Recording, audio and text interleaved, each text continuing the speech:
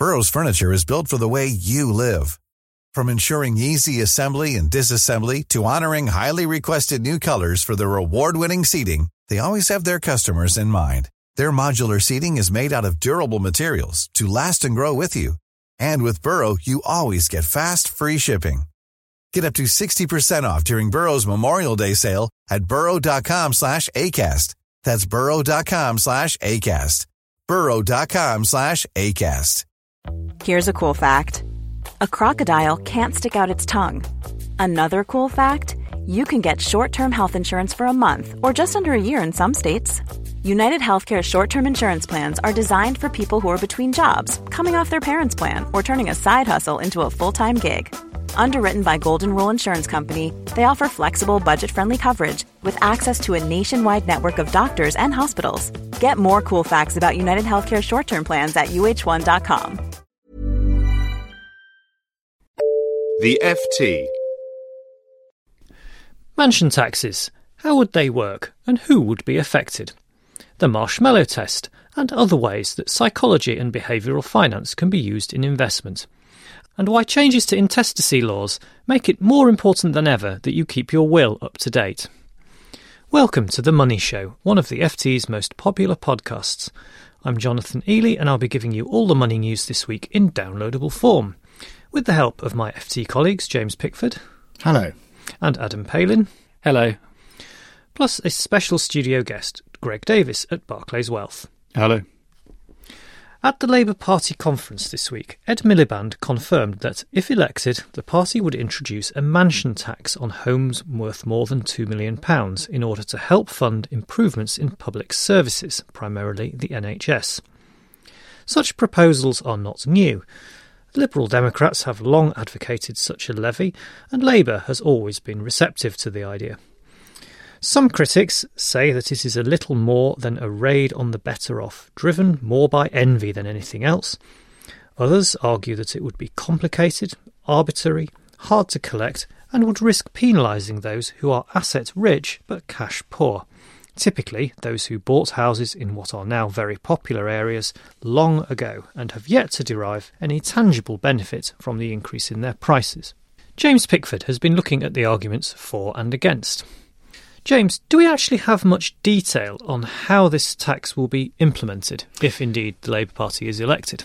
Well, we have very little detail over and above the threshold of £2 million, which they have set on this mansion tax. But what we do know is that Labour expects to raise £1.2 billion from it.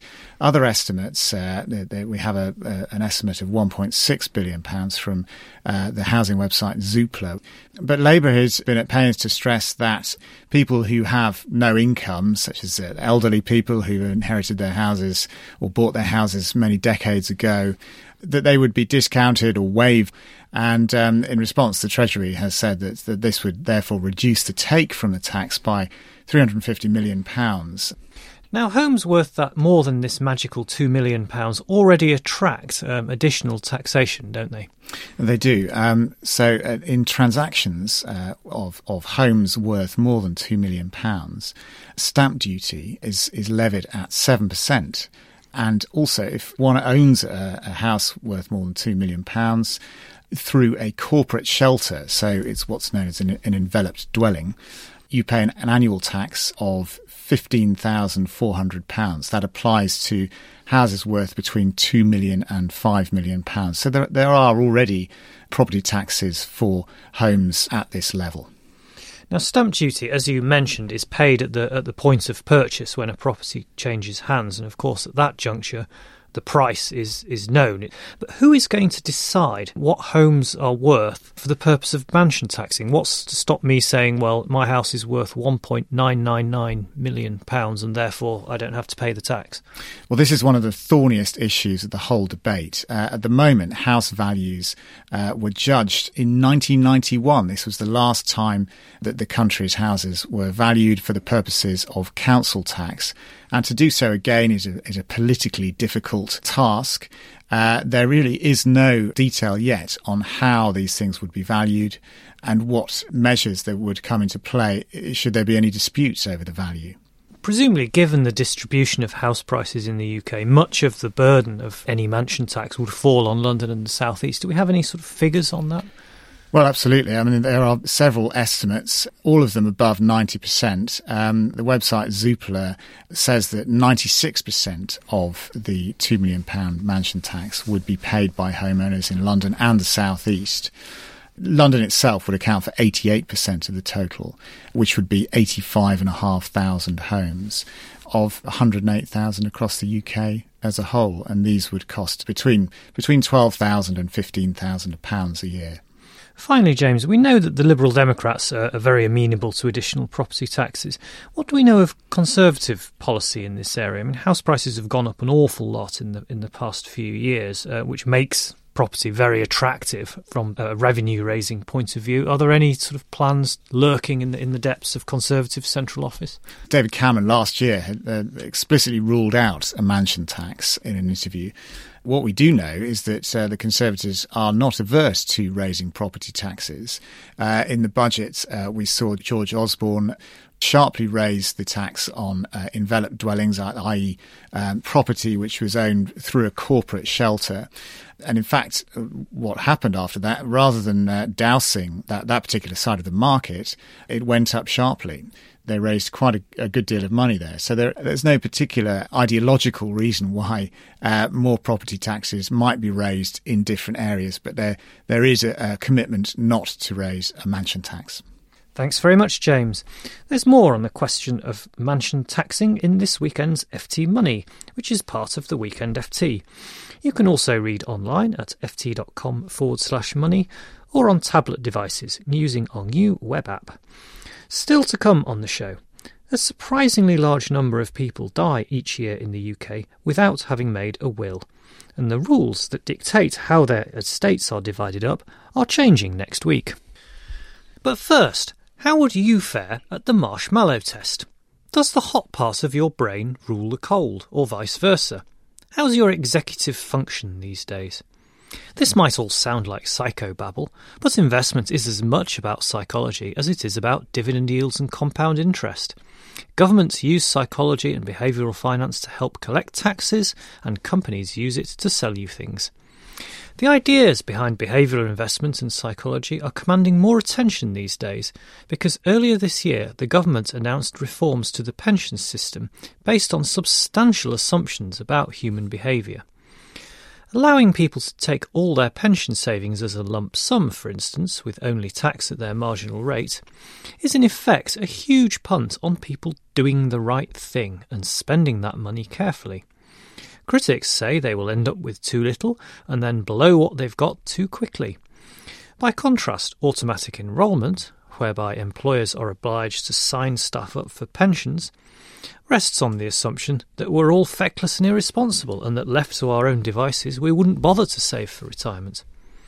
Now, one company that has been using behavioural finance theory for some time is Barclays Wealth, the part of the high street bank that serves high net worth individuals. Greg Davis is head of behavioural finance there and joins us now. Greg, welcome to the Money Show.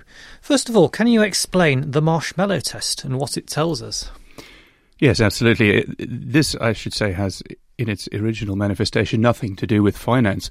The marshmallow test is an experiment that was first conducted several decades ago where small children are put in a room, given one marshmallow and told that if they cannot eat that marshmallow for the next 15 minutes while sitting in their room on their own, they'll be given 2 marshmallows. And the test is all around whether or not the child eats the marshmallow. So it's gratification. Can they reason with themselves and say, well, if I hang on a bit, I can get 2? It may be reason, it may be innate self-control, but essentially it's the ability to delay gratification in pursuit of larger rewards, which clearly underpins a great deal of the distinction between good and bad financial decision-making. Does the result of the marshmallow test mean or imply that some of us are born to be successful investors or successful in life for that matter, while others are doomed to fail because they forever cave in to instant gratification? It does tell us that there are innate differences between us in our very early stage ability to defer gratification. And the interesting result of these marshmallow tests is when those children are followed up several years later, 15 years later, 20 years later, that has huge implications for their success over the rest of their life, their academic success, their comfort, their happiness, their well-being. So yes, it does have that implication, but I wouldn't go so far as to say doomed. It tells us that we have inclinations that might lead us to reach out and grab the marshmallow or not, but it doesn't tell us that there is no hope that we can overcome those inclinations and that there aren't techniques to improve our self-control. So how do you use behavioural psychology in the workplace to help clients achieve better returns? Well, firstly, it's about self-knowledge. It's about using tools to help clients or investors to understand their own behaviour. Are you the sort of person who's more likely to grab the marshmallow or not? And then taking that the next stage by very deliberately, on the basis of understanding an individual investor's personality, to design portfolios and solutions and ways of communicating with people that provide them with the tools and techniques to steer their decisions more naturally towards good long-term financial decisions as opposed to immediate short-term emotionally driven decisions. And what's, in your experience, are the 3 or maybe 4 most common mistakes made by investors simply because they are human and they have emotions? They all fall under a single framework, I think, which is what we all do. Good financial decision making is about the long term. We don't live in the long term, we live right now.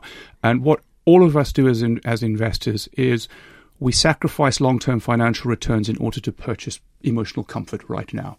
And I think the 3 main ones there, the first 2 come from, I sometimes refer to investors as passive-aggressive. We're passive because we're too uncomfortable to put all of our wealth to work. We sit on piles of cash for long periods of time. It is a very expensive way of getting to sleep better at night. And we're aggressive in the passive-aggressive because the money we do put to work, we're overly active with. We're constantly dabbling with it in ways that help us to feel that we're in control, that we're tweaking it to suit the political and economic environment at the time. And most of that tweaking is also costly. The third one I'd point at is a version of that, the version of the overactivity. Because what we do is we tend strongly to take on more risk when times are good and less risk when times are bad, because that's what feels comfortable. It would sound silly if I just sat here and said to be a better investor, you need to buy low and sell high. Yes, of course. But it is intriguing that our natural psychology inclines us to do precisely the opposite. That's very interesting. How can we retrain our investment brains, if you like, so that we don't fall into these very common traps? Understanding our own proclivities is the first step, and then setting up frameworks for our decision-making that are designed to adjust those. So it's about drafting for yourself a set of rules that govern your own likely emotional interventions in your decision-making. And then over time, practice, turning those rules into habits. And I'll give you just one simple example from how I manage my own personal portfolio. I have a rule for myself that I never make investment decisions during the week, only on the weekends. And you might think that sounds strange because surely I miss out on some good opportunities. Well, yes, possibly, but it's not my day job to watch the markets minute by minute. And yet I work in a bank and I'm surrounded by other people's screens. And if I allow myself to make decisions during the week, there's a grave danger that I will make decisions in an uninformed way, driven more by emotion than by reason. So by just putting that in place, that simple rule, I eliminate a vast amount of the emotional component of my decision-making and thereby ensure that my own inclination to grab the marshmallow is somewhat diminished in my decision-making. Thank you very much. That was Greg Davis, Head of Behavioural Finance at Barclays Wealth. We're always keen to hear your views. Do drop us an email. The address is money@ft.com. On to our final item for today. Almost 2/3 of adults in the UK die without making a will, a condition termed dying intestate. Of those that do make a will, 1/3 never update it, often blissfully unaware that something like marriage, including remarriage, renders a will null and void.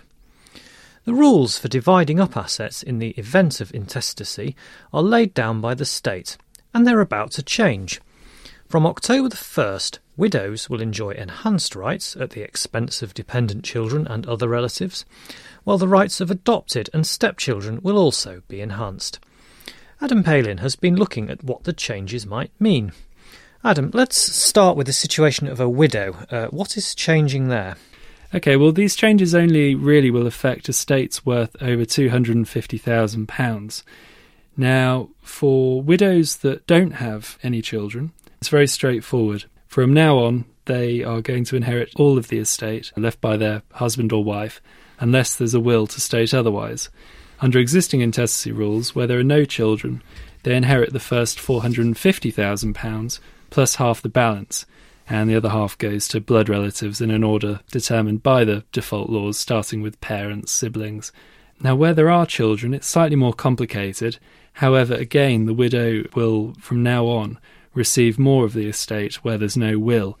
Until now, the widow will inherit the first £250,000, but above that, they will only have an income interest in the balance. The rest, beyond £250,000, goes to any sons and daughters of the deceased.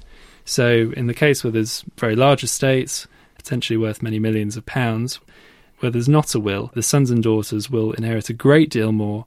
It gives an awful lot of power to the children, who may be quite young or may indeed not be the child of the widow.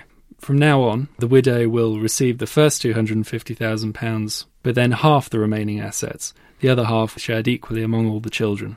Talking of stepchildren, and indeed for that matter adopted children, some changes are in the pipeline there as well, aren't they? Yeah, exactly. The existing rules don't really offer children who aren't direct blood relations very much by way of financial support. So birth children who were, for example, adopted before the age of 18 would not have had a claim on their father or mother's estate under intestacy laws. Now, this is being corrected, and also stepchildren whose parents were not married, they will now be able to make a claim on the estate under the Inheritance Act 1975, which they weren't previously allowed to do. It was only allowed when there was a marriage or civil partnership. The rules regarding personal chattels are also set to change. That sounds like one of these very quaint legal terms. What actually are chattels in this context, and what's changing? Yeah, well, a lawyer this week described them as mad and pretty archaic, and she gave me examples such as horses and linens. Now, these chattels have been updated, the definition that is, so basically anything that is not a financial asset. So money wouldn't qualify. Any investments wouldn't, but there's a bit of a grey area, such as art or maybe wine collections. But the reason this matters is that personal effects are not included as part of someone's estate for the purposes of intestacy, and they go straight to the surviving spouse or civil partner. And finally, one of the most common misconceptions around intestacy concerns the situation of so-called common law spouses. This is where people live together but aren't actually married. What actually is their status in law, and is it changing as a result of these reforms? Well, you're absolutely right. One of the largest misconceptions is that couples who've been living together for decades, they may own a house together, they may have children. The misconception that they would stand to inherit money from the estate if their partner did die without making a will. Unfortunately for those individuals, under law they do not have any claim, even on the remaining half of shared savings, for example. Now, this is not changing as part of the reforms that are effective on the 1st of October, and they will continue to have no entitlement where there's no will. Thank you very much, Adam. Needless to say, changes to the intestacy regime in no way remove the need to make a proper will.